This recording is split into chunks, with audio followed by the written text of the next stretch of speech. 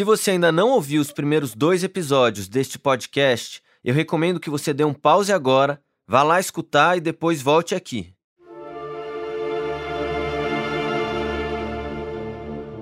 Meu nome é Marcelo Mesquita e desde o primeiro momento a gente está tentando entender o que aconteceu com o Marco Aurélio, o escoteiro desaparecido na Serra da Mantiqueira no inverno especialmente gelado em 1985.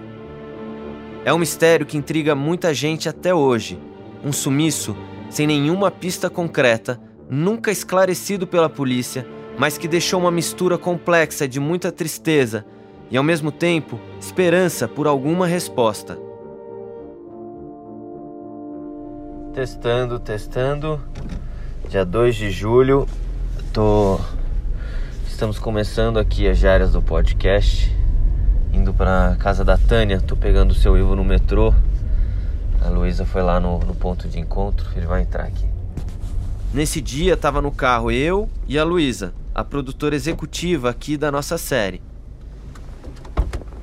Bom dia, seu Ivo! Tudo bem, você? Tudo bom com o senhor? Tudo na santa paz, graças a Deus. Que bom, vamos lá? Entra aqui. A Luísa foi pegar um café, enquanto isso o seu Ivo, dono dessa voz que você já conhece, foi entrando no carro. O plano era a gente ir junto entrevistar a Tânia, irmã da Neuma, ou seja, a tia do Marco Aurélio. Isso. Você vem aqui de copiloto, me dando as diretrizes. Tudo bem, Marcelo? Na santa paz? Finalmente chegou o dia. Chegou o dia. Estou muito feliz, viu? Que bom, eu também. Vamos... Feliz. Inclusive eu fiz um comunicado. Já para família, dizendo que hoje é um dia histórico para a família e para a humanidade, entendeu, Marcelo? É muito mais do que da família, Simões. O que nós estamos fazendo é um início de um trabalho que vai ficar pro resto da vida, sabe, Marcelo? Histórico. Talvez Sim. um último ato. Sim. De revirar um pouco aí nas entranhas e chegar em algum lugar, de fato. Chegar em algum lugar, eu digo, revelar informações e de repente encostar na verdade, por que não na verdade como um todo, né? Entender o que aconteceu com o Marco Aurélio. Eu tenho essa esperança. Mas eu também tenho, né, Marcelo? Nesse papo dentro do carro, eu, como sempre, fui fazendo perguntas. Cada viagem é uma chance de escutar um pouco mais da história da família, do seu Ivo, e saber também um pouco mais do universo do escotismo. O que era o fogo de conselho? É um dos negócios mais bonitos que existe. Até para você ver. Eu já tinha lido nos relatórios dos escoteiros sobre esse momento marcante, o fogo de conselho. Foi, por exemplo, num fogo de conselho, na véspera da subida ao Pico dos Marins, lá em junho de 85, que o Marco Aurélio foi escolhido monitor da patrulha, chefiada pelo Juan. O fogo de conselho, aí todo mundo dá o braço assim e vai pra lá, pra cá. Aí canta no último dia, à noite, a canção da despedida. Conhece a canção da despedida? É que diz assim, mais ou menos, eu não sei cantar, mas é mais ou menos assim. Porque perder a esperança, se há tanto querer, por que perder? Essa não foi a primeira nem a última vez que eu vi o seu Ivo cantar essa música.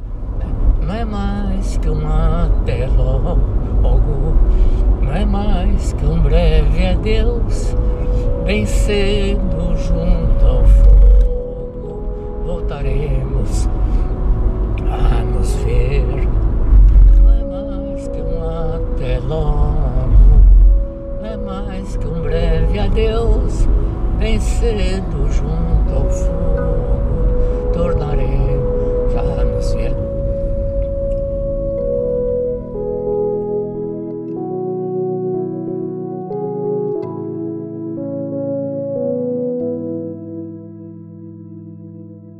A canção da despedida, na voz do seu Ivo, vem sempre carregada de um sentimento muito forte. É o sentimento de um pai que procura pelo filho que desapareceu sem se despedir. É melancólico, mas também traz sempre uma esperança.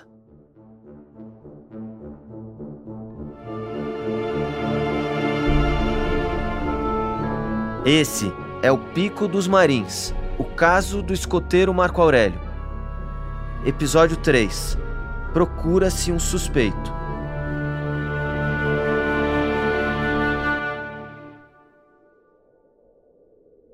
A Operação Marins durou mais de um mês. Foi uma grande varredura na montanha que guarda, desde 85, em algum lugar dos seus mais de 2.400 metros de altura, o mistério do desaparecimento do Marco Aurélio. O caso gerou uma comoção nacional. E aí, um nome além do Marco Aurélio começa a ganhar destaque nos jornais. Marco Aurélio não estava sozinho. Ele escalava o pico com mais 3 escoteiros e o chefe do grupo, Juan Pérez. Osvaldo, um dos garotos, machucou o joelho. Marco Aurélio se ofereceu para buscar socorro. O chefe dos escoteiros, mesmo sabendo que isso contraria as regras do escotismo, permitiu que o menino descesse sozinho. Resultado, depois desse momento, Marco Aurélio nunca mais foi visto. Por que você deixou o garotinho descer sozinho? De todos os 4 elementos, o mais capacitado em conhecimento de campo e o que fazer nessas horas era realmente o Marco Aurélio. Essa é a primeira vez que você ouve aqui a voz do Juan, o chefe dos escoteiros da patrulha 240. É uma voz que viaja de 85 até aqui, registrada pela repórter da Globo na época das buscas, a Helena de Gramont. Como eu contei antes, o Juan hoje vive em Manaus. A gente tentou uma entrevista com ele, que disse preferir responder apenas questões pontuais por escrito. Não é muito difícil entender por que o Juan virou o primeiro suspeito da investigação aberta pelo delegado de piquete, o Isidro Ferraz. Pensa comigo, se você é um delegado e fica sabendo que havia um adulto responsável por uma excursão com 4 adolescentes e que depois desse adulto permitir a separação do grupo, um dos garotos desaparece, é claro que você vai atrás do adulto responsável. No caso, o Juan, o chefe escoteiro. Folha de São Paulo. Foi instaurado o inquérito 3085 para a apuração dos fatos, pois, segundo o delegado Ferraz, abre aspas, a história está mal contada, fecha aspas. Enquanto ocorrem as buscas pelo escoteiro desaparecido no Pico dos Marins, paira a dúvida. Marco Aurélio se perdeu, fugiu ou há um crime a ser desvendado? Todo dia eu penso o que eu posso fazer, o que eu poderia ter feito, o que mais nós podemos fazer. Então as respostas, algumas eu tenho. O que eu poderia ter feito?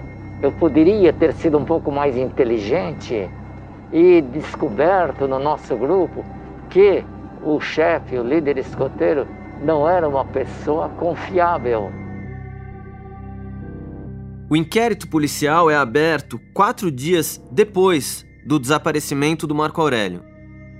A gente pode imaginar que a investigação começa quando os envolvidos na busca sentem que podem não encontrar o garoto na montanha.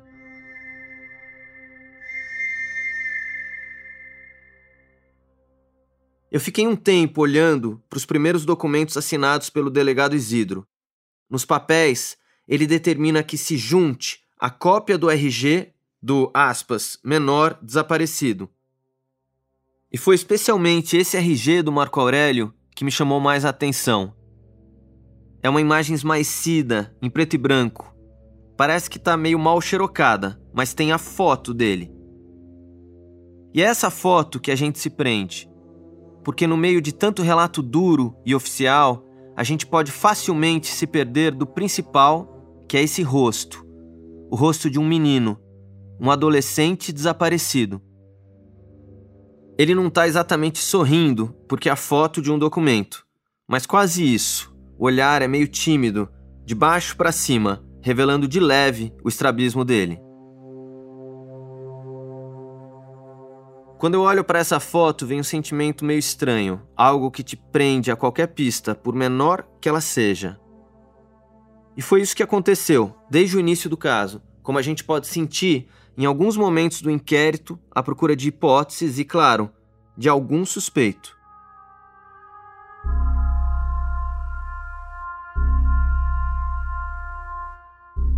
Lembra do tenente Ayrton, que participou das buscas na montanha? E lembra do final do episódio passado? Então, não sei se passou batido por aí, mas lá a gente falava da apreensão de uma luva. Compareceu o tenente PM Ayrton Ribeiro da Costa, do 23º Batalhão da Polícia Militar de Lorena, São Paulo, e exibiu à autoridade um par de luvas, cor branca, com a inscrição Revelações Kodak, e que foi encontrado no bairro dos Marins. Esse é o Ivan Mizanzuki lendo um trecho do inquérito que eu acho interessante, porque de cara menciona o par de luvas. De quem seriam essas luvas? Por que Kodak? Eu pesquisei sobre elas na internet e vi que existe um kit de revelação da Kodak, com alguns acessórios e a tal da luva. Algo comercial daquela época, anos 80, quando a gente tirava foto de filme e depois ainda tinha que revelar. Bom, as luvas não dão em nada. É decepcionante, eu sei, mas também bastante ilustrativo do caso. É uma pista inútil, como descreveu a reportagem da Folha de São Paulo. O que poderia ter sido uma pista surgiu na noite de sábado. Um par de luvas de lã encontrado em uma moita de capim à beira de uma trilha de gato nos flancos da montanha. Embora a família tenha garantido que as luvas não pertenciam ao garoto, uma equipe de 10 homens do Comando de Operações Especiais da PM, o COI, rastreou o local durante toda a manhã de domingo sem resultados. Uma pequena esperança que não leva a lugar nenhum. Então, quando eu digo ilustrativo, é porque isso vai acontecer em outros momentos do processo. O inquérito do caso parece que vai treinando a gente numa lógica meio complexa. Desvendar o mistério do sumiço do Marco Aurélio passando por desvios de rota e trilhas falsas.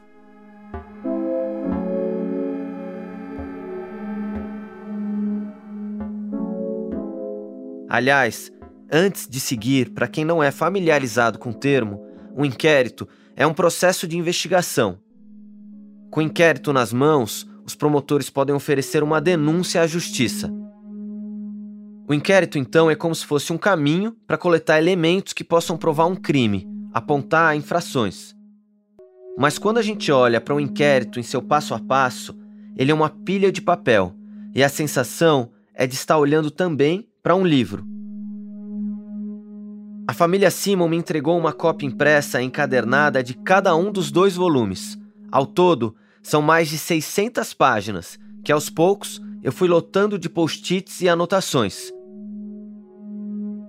O inquérito não deixa de ser, então, uma narrativa, e como toda narrativa, está sujeita a vieses e caminhos incertos. Então, de repente, naquelas luvas que aparecem nas primeiras páginas, o inquérito sobre o Marco Aurélio salta do dia 12 para o dia 17 de junho, que é quando acontecem os primeiros depoimentos. E aí o foco já vai todo para o Juan. A polícia interroga o Gugu e o Paulinho, chefes do grupo escoteiro de piquete que tinha dado apoio logístico à patrulha liderada pelo Juan. Pelos depoimentos, a gente percebe que a polícia parece tentar entender por que afinal o Juan dispensou a ajuda do guia local, o seu Afonso, para subir o Pico dos Marins. Teria sido algo intencional ou premeditado?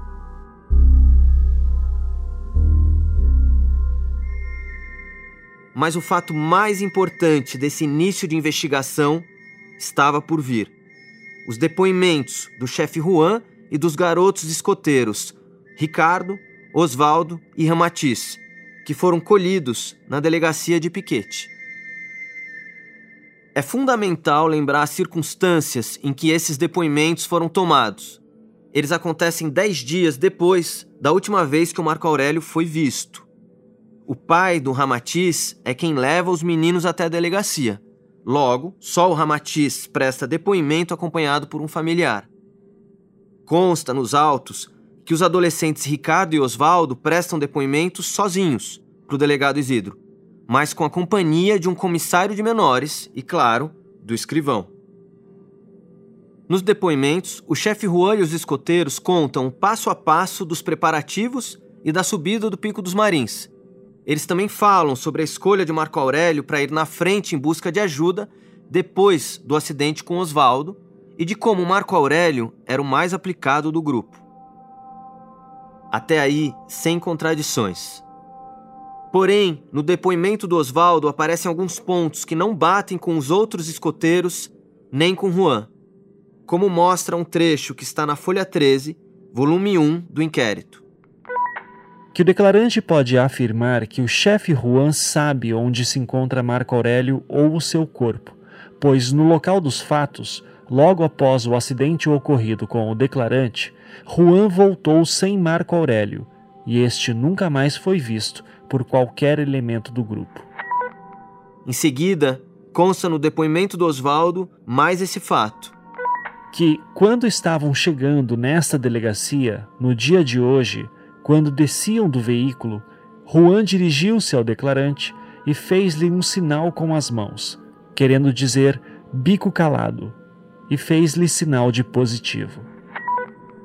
E por fim, surge também nesse depoimento do Osvaldo um elemento novo na narrativa, que tem a ver com os preparativos para a escalada, ainda no acampamento no quintal do seu Afonso, na véspera da subida, na noite, de sexta para sábado.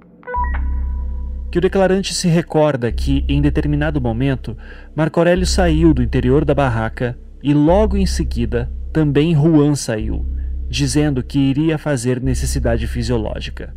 Que ambos somente retornaram à barraca cerca de meia hora depois, quando Marco Aurélio estava um pouco esquisito e dizia que estava com muito sono, dizendo que iria dormir.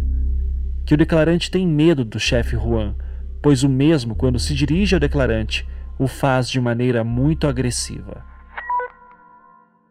Após a coleta dos depoimentos, o delegado Isidro determina o seguinte: tendo em vista as divergências entre as declarações, proceda-se à cariação entre todos, tomando-se as precauções de praxe. A cariação é um procedimento usado quando as histórias não batem. Ou seja, os depoentes são colocados cara a cara e os pontos discordantes são discutidos na presença do delegado.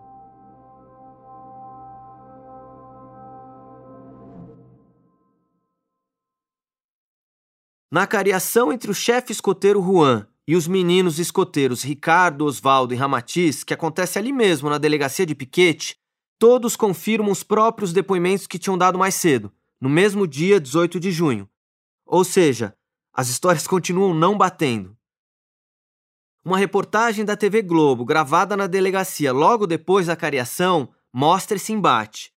A edição da reportagem dá uma enxugada nas falas de cada um, mas mostra Osvaldo e Ricardo, o chefe Juan e o delegado Isidro entrando em contradição um com o outro.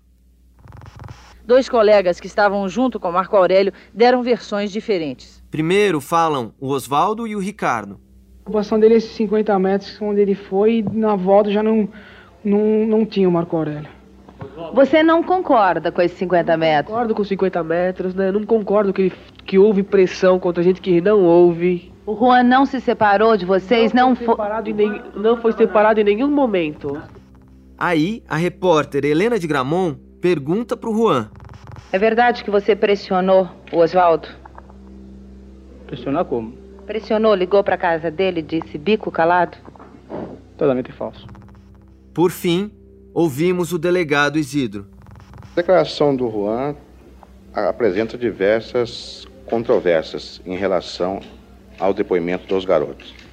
Ele disse pro senhor por que deixou o Marco Aurélio descer sozinho? Ele disse que assumiu o risco, apesar de ele reconhecer que não é a regra básica do escotismo. As suspeitas sobre Juan só aumentam. E outras reportagens sobre a investigação, que começa a aparecer cada vez mais na imprensa paulista, deixam isso bem claro. Jornal da Tarde. Suspeita de crime no desaparecimento do escoteiro. A polícia tem muitas dúvidas sobre o desaparecimento do escoteiro Marco Aurélio Simon. Ontem, na delegacia de piquete, houve divergências entre os depoimentos de seus companheiros. Um deles apontou o instrutor Juan como responsável pelo desaparecimento do garoto. Hoje, Juan refez a trilha onde Marco Aurélio sumiu. Uma matéria no Estadão é ainda mais incisiva.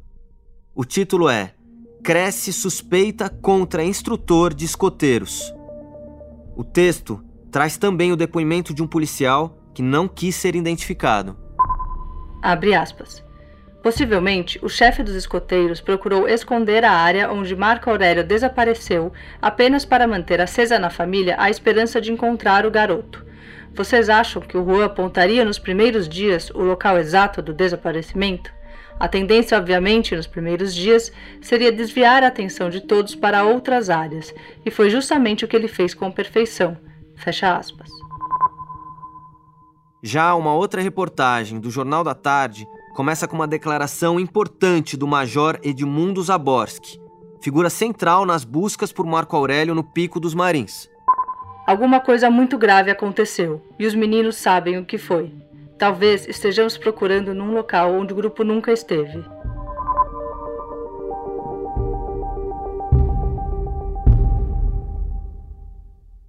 Aqui é importante a gente explicar que o inquérito, sendo montado na delegacia em Piquete, acontecia em paralelo às buscas intensas no Pico dos Marins.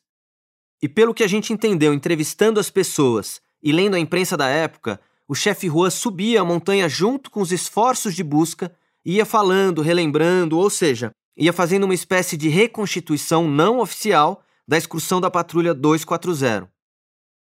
A reconstituição é uma etapa importante em casos como esse. Mas o fato é que a reconstituição oficial do passo a passo dos escoteiros não acontece naquele primeiro momento da investigação, segundo os autos.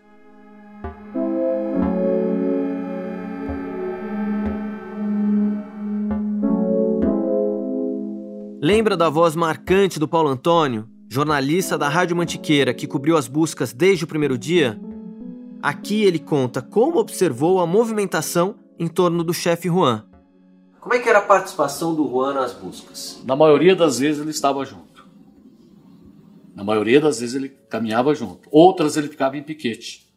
Porque enquanto ele era levado para piquete, para depoimento, que não foi um só, né, as buscas seguiam. Mas toda oportunidade que tinha, o Juan estava acompanhado. Ele sempre seguia com um grupo de policiais. Isso desde o primeiro dia. Mas mesmo assim, o foco da investigação, né, da hipótese de um assassinato, recaía sobre o Juan. Para quem perguntasse na época, o Juan matou o menino. Era essa a resposta que se tinha. E do outro lado, a firmeza dele da coerência nos depoimentos. Se por um lado não teve uma reconstituição inicialmente, teve uma prática para lá de controversa, que era mais comum nos anos 80 do que hoje. A polícia fez uma sessão de hipnose com Juan para ele rememorar o que aconteceu na montanha. O então tenente Ayrton lembra bem desse fato. Inclusive, nós fizemos, com a autorização dele, uma sessão de hipnotismo com uma regressão até o dia que ele foi lá. Isso foi feito na delegacia aqui de Piquete. Pedimos uma sala para o doutor Isidro, ele autorizou, veio um psicólogo de Lorena, fez um hipnotismo nele. A gente até conseguiu localizar o psicólogo, mas ele não topou dar entrevista. Então, na narrativa desenhada pelo inquérito, o Juan estava virando o vilão. Tanto que ele busca a imprensa para reclamar do rumo que a história estava tomando. Folha de São Paulo. Abre aspas. Estão achando que eu matei o menino, reclama Juan. E ele continua. A polícia tem o direito de pensar o que quiser. Sei que foi uma fatalidade. Para Juan, a polícia mostrou pouca atenção nas buscas. Abre aspas. O atraso na reconstituição mostra apenas como eles trabalharam todo esse tempo. Fecha aspas. O Major Edmundo Zaborski contesta, abre aspas, esse líder está querendo desviar a atenção para outros pontos, fecha aspas.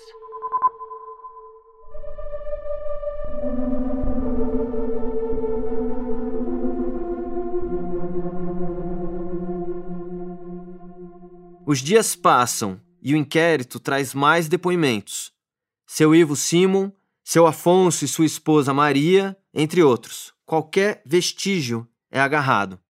Como um cinto que é encontrado na trilha por um sargento do COI e é levado até o delegado Isidro. Outra pista que não dá em nada.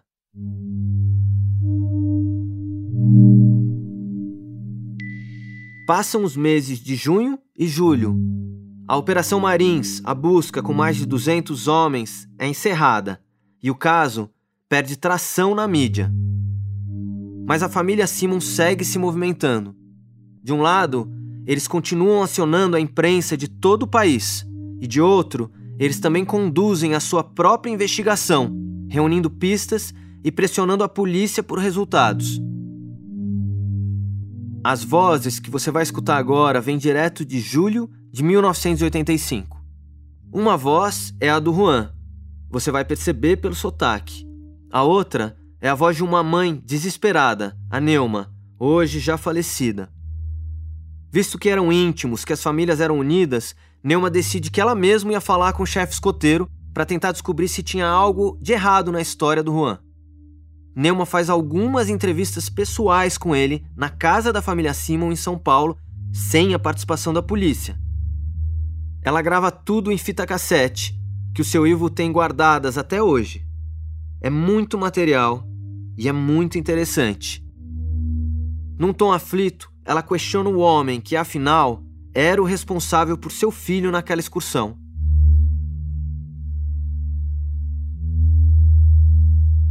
Mas você também nem perguntou se o menino tinha aparecido ou não. Não perguntei. E como é que se pressupôs que ele estava perdido? E se ele tivesse aparecido lá e tivesse... Não, eu não posso socorrer por qualquer coisa, se o Afonso tivesse qualquer problema aí, e alguém tivesse descido para Piquete e o menino tivesse ido procurar ajuda, qualquer coisa. Não te passou isso pela cabeça? Não. A primeira coisa que te passou pela cabeça é que ele não tivesse chegado? Conforme ele não estava no acampamento, foi bom, então ele se extraviou. O que a Neuma levanta aí nessa conversa são perguntas que também me assombram. Por que depois de caminhar a noite toda, o Juan chega na base e não vai direto na casa do seu Afonso procurar por Marco Aurélio? Afinal, o garoto supostamente tinha voltado antes na frente do grupo.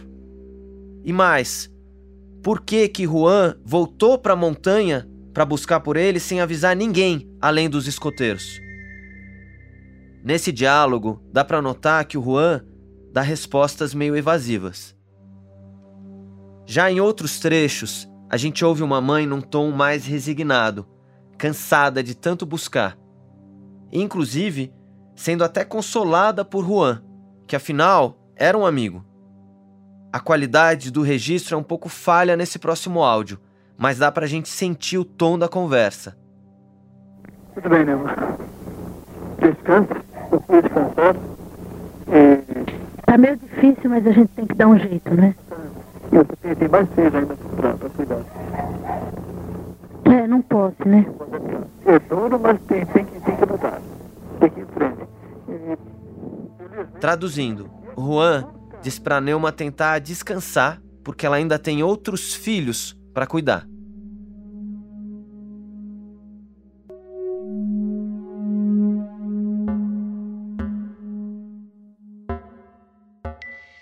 No início de agosto, algumas semanas após o fim das buscas, um promotor do Ministério Público pede uma série de diligências à polícia.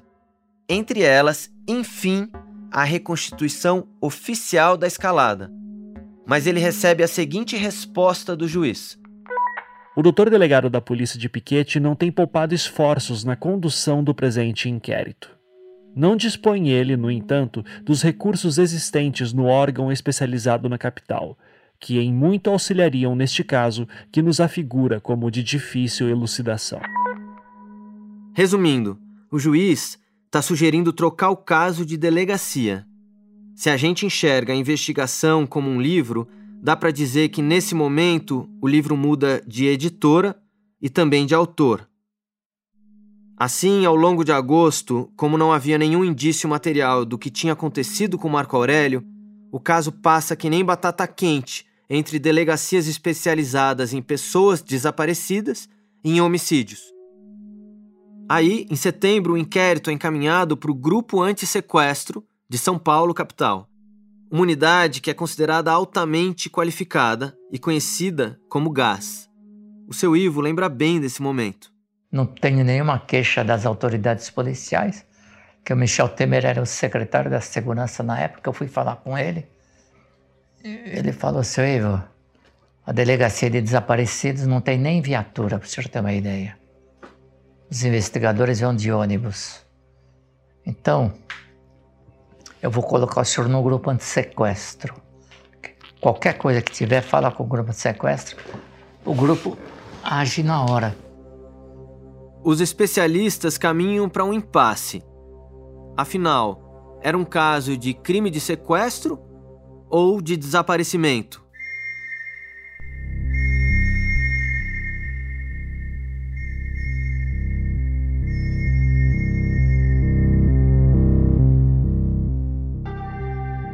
O delegado do gás que entra no caso é o Anivaldo Registro. E ele volta a jogar os holofotes sobre Juan, só que agora com uma linha investigativa ainda mais incisiva. Ele logo começa produzindo um relatório de 3 páginas sobre a vida pessoal do chefe escoteiro. O relatório começa na folha 67 do primeiro volume do inquérito. Lendo e relendo as diligências realizadas pelos policiais do gás, entendi seguir um caminho até então não palmilhado nas investigações. Detalhes a respeito da vida íntima, personalidade de Juan Bernabeu e as causas da separação com sua ex-mulher. Você deve estar se perguntando o que isso tem a ver com o caso. Pois é, mas não para por aí. Esse relatório, que é anexado ao inquérito e assinado pelo próprio delegado Anivaldo, puxa a ficha inteira do Juan. Cita que ele foi alvo de um inquérito anterior por um caso de estelionato, fala da separação do casal, do filho adolescente de Juan, da ligação com o escotismo e da carreira profissional dele para chegar à seguinte frase: depois que divorciou-se da mulher, não viveu com outra. Não tem contato com mulheres. É puxado, mas espera que ainda não terminou. Extraoficialmente, e a título de subsídio nas investigações, Juan foi entrevistado por uma psicóloga, a qual informou a esta autoridade que Juan tem uma mentalidade de adolescente, na faixa de 15 anos. É agressivo, gosta de conviver com pessoas do mesmo sexo e naquela faixa de idade. Não aceita o sexo oposto. Deu para sentir aonde ele quer chegar? O documento menciona até a vida sexual de Juan com a sua ex-esposa para tirar uma conclusão, digamos, no mínimo, bizarra. Pelas informações, chega-se à convicção de que estamos diante de um homossexual, um eventual maníaco sexual, portador de 2 personalidades, razão por que urge que o indivíduo Juan Bernabeu Céspedes seja submetido a uma entrevista oficial com um psicólogo e um psiquiatra. Depois, o Juan chega a ser encaminhado a um teste de polígrafo, o famigerado detector de mentiras, que na época era algo mais comum em investigações, e que na verdade não serve como prova de nada quando o caso vai a julgamento. Mas na última hora, esse teste é suspenso. A essa altura, o inquérito policial, ou se você preferir, a narrativa do caso, é mais sobre Juan do que sobre Marco Aurélio. Aquele rosto de um garoto meio tímido, com olhar estrábico de baixo para cima na foto esmaecida do RG, que dá início a essa investigação, vai desaparecendo, vai ficando para trás.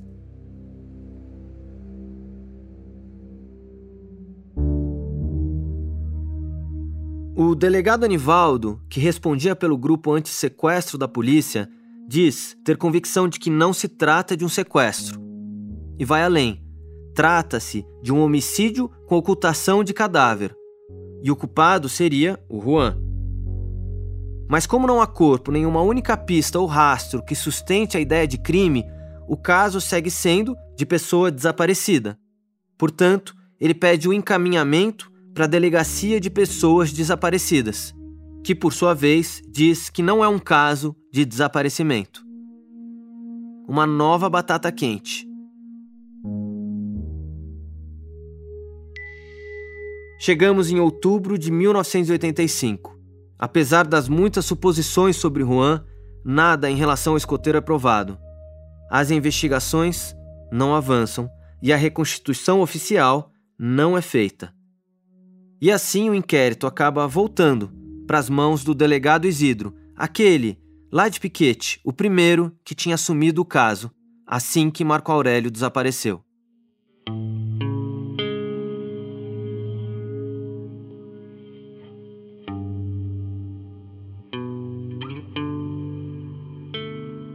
Já a família Simon começa a fazer um movimento importante e delicado.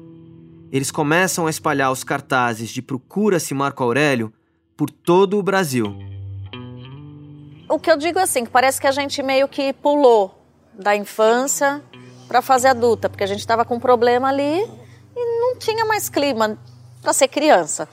Então o que eu lembro muito sou eu lá no escritório, a gente tinha um escritório já na parte de cima de casa, e foi aquela fase de distribuir cartazes. Então, naquela época era só tudo pelo correio, mal tinha fax. Detalhe, a Patrícia, filha caçula do seu Ivo, que você acabou de ouvir, tinha 11 anos nessa época.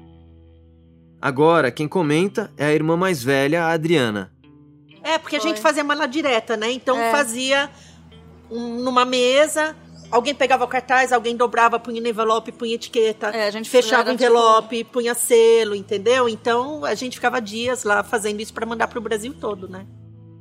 O Marco Antônio lembra com tristeza o impacto na família. A minha mãe, ela desenvolveu diversas doenças autoimunes, que a cada vez que nós tínhamos um pico de divulgação, no caso do meu irmão, a minha mãe piorava muito de saúde. Porque do ponto de vista físico e emocional, isso fez muito mal para ela. O telefone tocava o tempo todo. Tocava o telefone e a gente já saía correndo, porque já achava que era ele. Eu lembro do tio Telmo fazendo tipo grampo no telefone para ir gravando as conversas. O primeiro Natal, que foi uma catástrofe, que meu pai chorava muito. O seu Ivo também não se esquece desse triste dezembro de 1985. No primeiro Natal, na minha casa, me ligam fulano 10 para meia-noite. Acho que era do Espírito Santo. Da casa do seu Ivo. Sim. Diz assim, olha, eu sou do Espírito Santo, eu sei o que aconteceu lá na Serra. Que legal, então, por que você não me conta? Não, estava esperando uma oportunidade para contar para o senhor. Então, me conta agora. Ele falou, o senhor não vai achar mais seu filho. Por quê? Porque eu estava lá, eu vi o chefe matou seu filho e fez picadinho dele na montanha, foi jogando pedacinho, por isso que fizeram as buscas e não encontraram ele. Falei, tá, muito obrigado. A minha esposa falou, Ivo, o que foi? Quem era? Eu falei, não, era um amigo desejando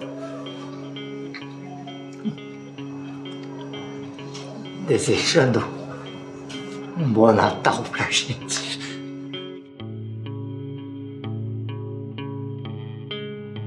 E assim termina 1985, o ano que a família Simon jamais esqueceria.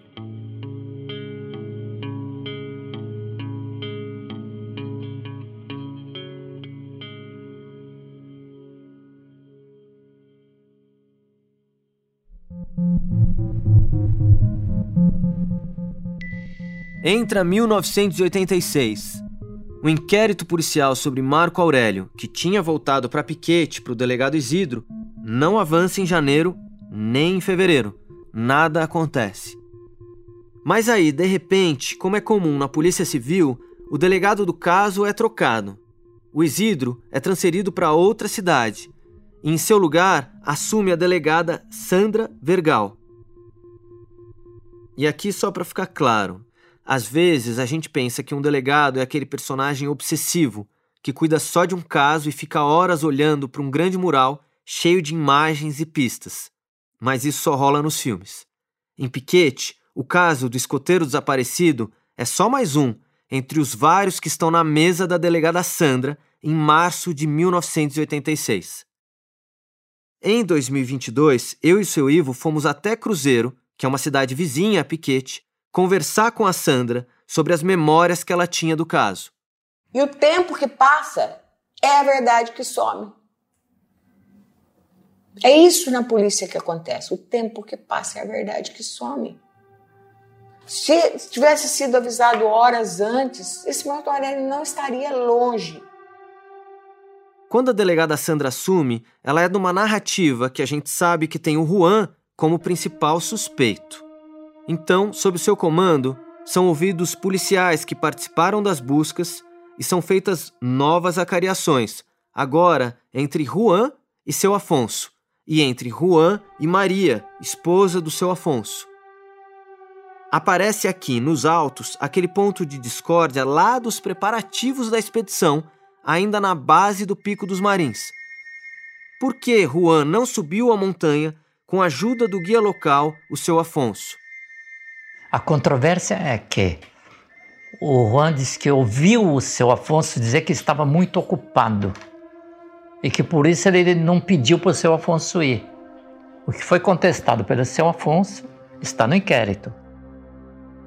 Fica então a palavra de um contra o outro, ou seja, não se produz nenhuma prova ou argumento definitivo sobre essa questão.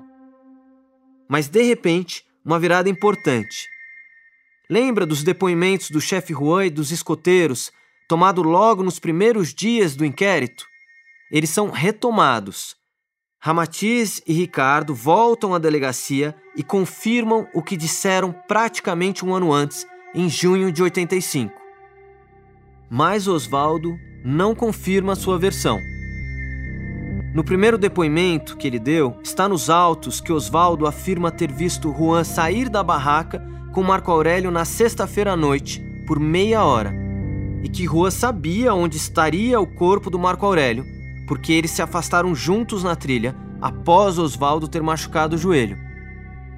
Agora, com 16 anos de idade, quase um ano depois, Osvaldo vai acompanhado da mãe à delegacia em piquete e muda a versão que havia dado no ano anterior. O declarante tem a afirmar que, em nenhuma noite, Marco Aurélio abandonou o interior da barraca onde estavam acampados e teria sido acompanhado por Juan. Que realmente, em uma das noites, Marco Aurélio se retirou para fazer alguma necessidade. Porém, Juan permaneceu no interior da barraca. Que, igualmente, Juan não chegou a distanciar-se dos outros em companhia de Marco Aurélio, conforme consta e cujo fato teria ocorrido após haver o declarante se acidentado. Vale lembrar, a gente está falando de adolescentes que tinham passado por uma experiência, no mínimo, muito intensa. Eu perguntei para a delegada Sandra, na entrevista recente que eu fiz com ela, se era comum uma pessoa mudar a sua versão dos fatos num inquérito. É comum acontecer isso e é comum, principalmente nos investigados, a mudança, né?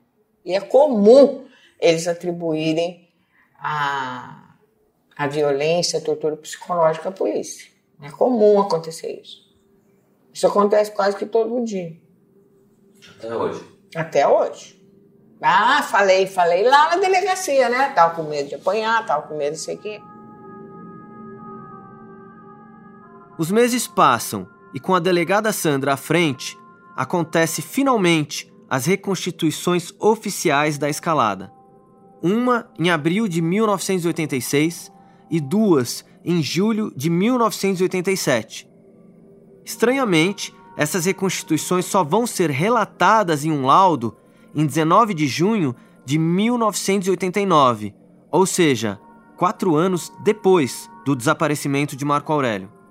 Então, o único delegado que subiu mesmo no Pico dos Marins fui eu, porque o Isidro, na época, não subiu. Sim. Não, a gente conhece não bem... que isso fosse encontrar, né? Mas a pessoa conhece em loco, né?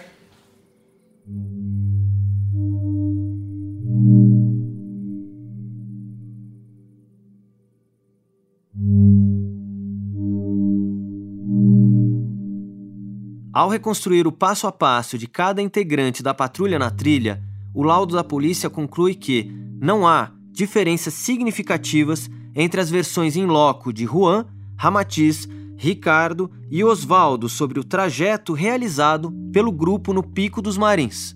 Essa parte básica, eu me lembro que eles estavam de acordo, né? As versões homogêneas. O laudo conclui ainda que, caso Marco Aurélio tivesse seguido a trilha, teria chegado à estrada ou, se tivesse sofrido acidente, teria sido encontrado nas buscas. E, se tivesse seguido pela mata, pela dificuldade, não teria conseguido se distanciar muito. E quanto à possibilidade de homicídio, o laudo tira o foco de Juan. A hipótese de homicídio praticado por qualquer componente do grupo é inviável, pois nenhum deles, nem Juan, teve tempo suficiente para executar tal crime e ocultar o corpo tão bem para não ser encontrado. Aquele morro, o Pico dos Marins, foi muito vasculhado. Então, se ele estivesse ali, ele teria sido localizado. Ele teria sido localizado. Mesmo que tivessem inumado Marco Aurélio, eu acredito que teria sido localizado, porque a água, a terra teria ficado mais fofa e as pessoas tão experientes que estavam fazendo busca teriam visto e acionado a polícia e teria escavado, né? Eu tenho isso para mim. O laudo afirma ainda que a hipótese de homicídio coletivo também é inviável, pois 3 adolescentes dificilmente guardariam segredo por tanto tempo, mais de 4 anos, sem cair em contradições. A hipótese de um sequestro até aparece como viável na linha do tempo, mas como não houve pedido de resgate, ela é descartada.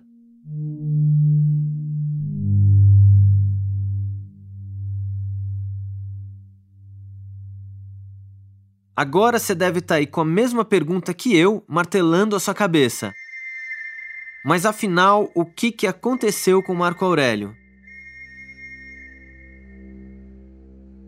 Estamos nas últimas folhas do inquérito, centenas de páginas depois daquela foto esmaecida de Marco Aurélio que abria essa narrativa. E em 5 de abril de 1990, Walter Luiz Esteves de Azevedo, juiz de direito de Piquete, determina: a eventual conduta negligente de Juan, pelo menos por hora, não pode ser capitulada em qualquer tipo penal.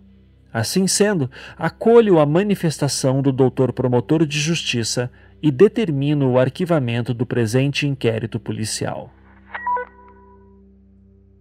Mais um caso inconcluso para a polícia e para a justiça. O livro se fecha, mas não para a família Simon.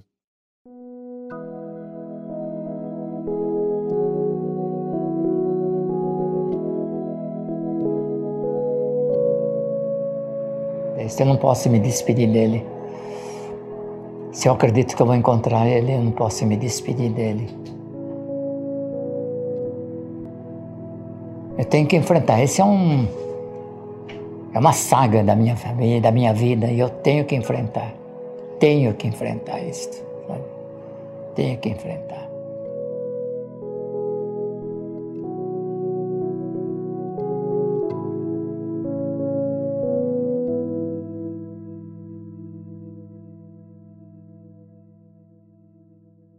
No meio de todo esse inquérito, passou muita coisa que a gente não teve tempo de detalhar aqui, porque abrem questões amplas e que merecem aprofundamento.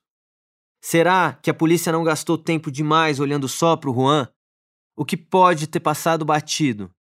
E, principalmente, restam perguntas sobre a forma como as investigações foram conduzidas lá em 85, primeiro ano de governo civil, depois de 2 décadas de ditadura militar.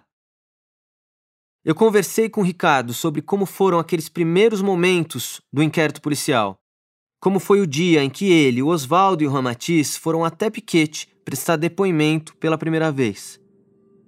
Nós fomos para dentro de uma delegacia, nos separaram, eu fiquei numa sala fechada, o Oswaldo numa outra sala fechada, o Ramatiz estava com o pai, que foi dirigindo. Nos deixaram sem comer, né? Nos ofereceram somente água. Chegamos lá algo como 7, alguma coisa assim, e nós fomos comer alguma coisa somente, acho que era por volta das 7 da noite. Como parte de um processo de tortura psicológica. O Ricardo diz que na sala onde ele prestou o depoimento, importante, separado de Ramatiz e Oswaldo, estava o delegado Isidro Ferraz e o comissário de menores, que segundo ele, não fazia muito. e volta e meia entrava uma figura marcante, cujo nome não consta nos autos. O major do Corpo de Bombeiros, Edmundo Zaborski, aquele que chefiava as buscas na montanha. Ele queria resolver as coisas ali, por mais errado que tivesse. Então ele vinha com termos, né? O teu amigo lá já assinou, falta só você para assinar. Dizendo que o Juan fez isso, que o Juan fez aquilo, que eu vi aquilo outro, coisas que nunca aconteceram. E eu fui me negando a assinar, Num dado momento eu estava com fome, com sede, cansado, aborrecido, pé da vida. Entendeu? Né? Eu peguei, virei o documento para ele e falei, bom, seu Edmundo, assine o senhor. Essa é a 4ª ou 5ª vez que você está me trazendo esse papel para assinar. Eu estou dizendo que não foi assim. Aí ele ficou bravo. E pegou a arma, e sacou a arma e apontou para mim. Falou, você vai assinar isso aqui, porque nós vamos resolver isso agora. Eu não quero essa exposição para essa cidade. E falou, e o curador lá, e o delegado lá, né? Aí ele, né, veio, esbravejou, gritou na minha cara, eu fiquei de pé. Ele esbravejou na minha cara, você vai assinar isso agora? Eu falei, assine o senhor, não é o senhor que está falando aqui, é isso aí. Então foi um momento bem intenso, Né? Algo como 12 horas dentro de uma delegacia sofrendo um processo de tortura psicológica. Quando nós voltamos, o Oswaldo estava bem mal, psicologicamente falando. Teve uma regressão, voltou a quase uma característica infantil. Não estava mais falando coisa com coisa. Né? A pressão, eu acho que em cima dele deva ter sido muito mais forte do que foi em cima de mim. Né? E aí nós viemos com um problema e voltamos com 2. Que foi a questão psicológica, psiquiátrica, talvez, do Oswaldo. Foi trocando em poucas palavras, né, trazendo poucas palavras, foi isso que aconteceu naquela situação da delegacia. Se o que o Ricardo diz é verdade, se de fato houve tortura, isso teoricamente compromete os depoimentos tomados pela polícia. E mais importante, compromete a tese central desse início de investigação: a ideia de que o Juan é o principal suspeito do caso. No próximo episódio, a gente vai ouvir todos os lados dessa história e entender as consequências dessa situação descrita pelo Ricardo. E atenção, se você tiver informações ou qualquer pista nova sobre o que aconteceu com o escoteiro Marco Aurélio, você pode mandar um e-mail para o caso do escoteiro Marco Aurélio@gmail.com. Eu vou repetir: o caso do escoteiro Marco Aurélio@gmail.com.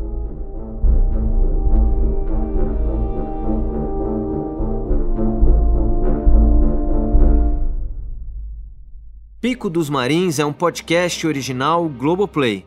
Eu sou Marcelo Mesquita e assino a direção, o roteiro e a criação do projeto. A direção geral é do Ivan Mizanzuki. Pela Globo, Fábio Silveira é o gerente de podcasts e o analista de conteúdo é Marcelo Sobata. A produção é da Trovão Mídia. Produção executiva de Ana Bonomi e Luísa Vassalo. O roteiro é de José Orenstein e Silvia Gomes. Edição de som e mixagem de Bia Guimarães. Trilha sonora original por Mariana Romano.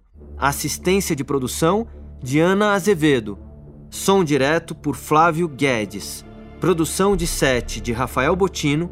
Pesquisa e checagem de Isabela Cabral. Pesquisa de mídia por Juliana Borges e Estela Grisotti. Consultoria de pesquisa e acervo de Ivo Simon. Consultoria jurídica de Elisa Cruz. Apoio logístico e transporte do Jonas de Piquete. Transcrições por Sofia Magagnin e Mariana Sequinel. Gravado no Trampolim Estúdio, em São Paulo. Agradecimentos especiais à família Simon e ao Eduardo Levi. Esse podcast baseia-se em documentos públicos e entrevistas concedidas com consentimento dos entrevistados. Não se trata de uma investigação policial. A família Simon não interferiu e não tem nenhuma responsabilidade sobre o conteúdo desse podcast.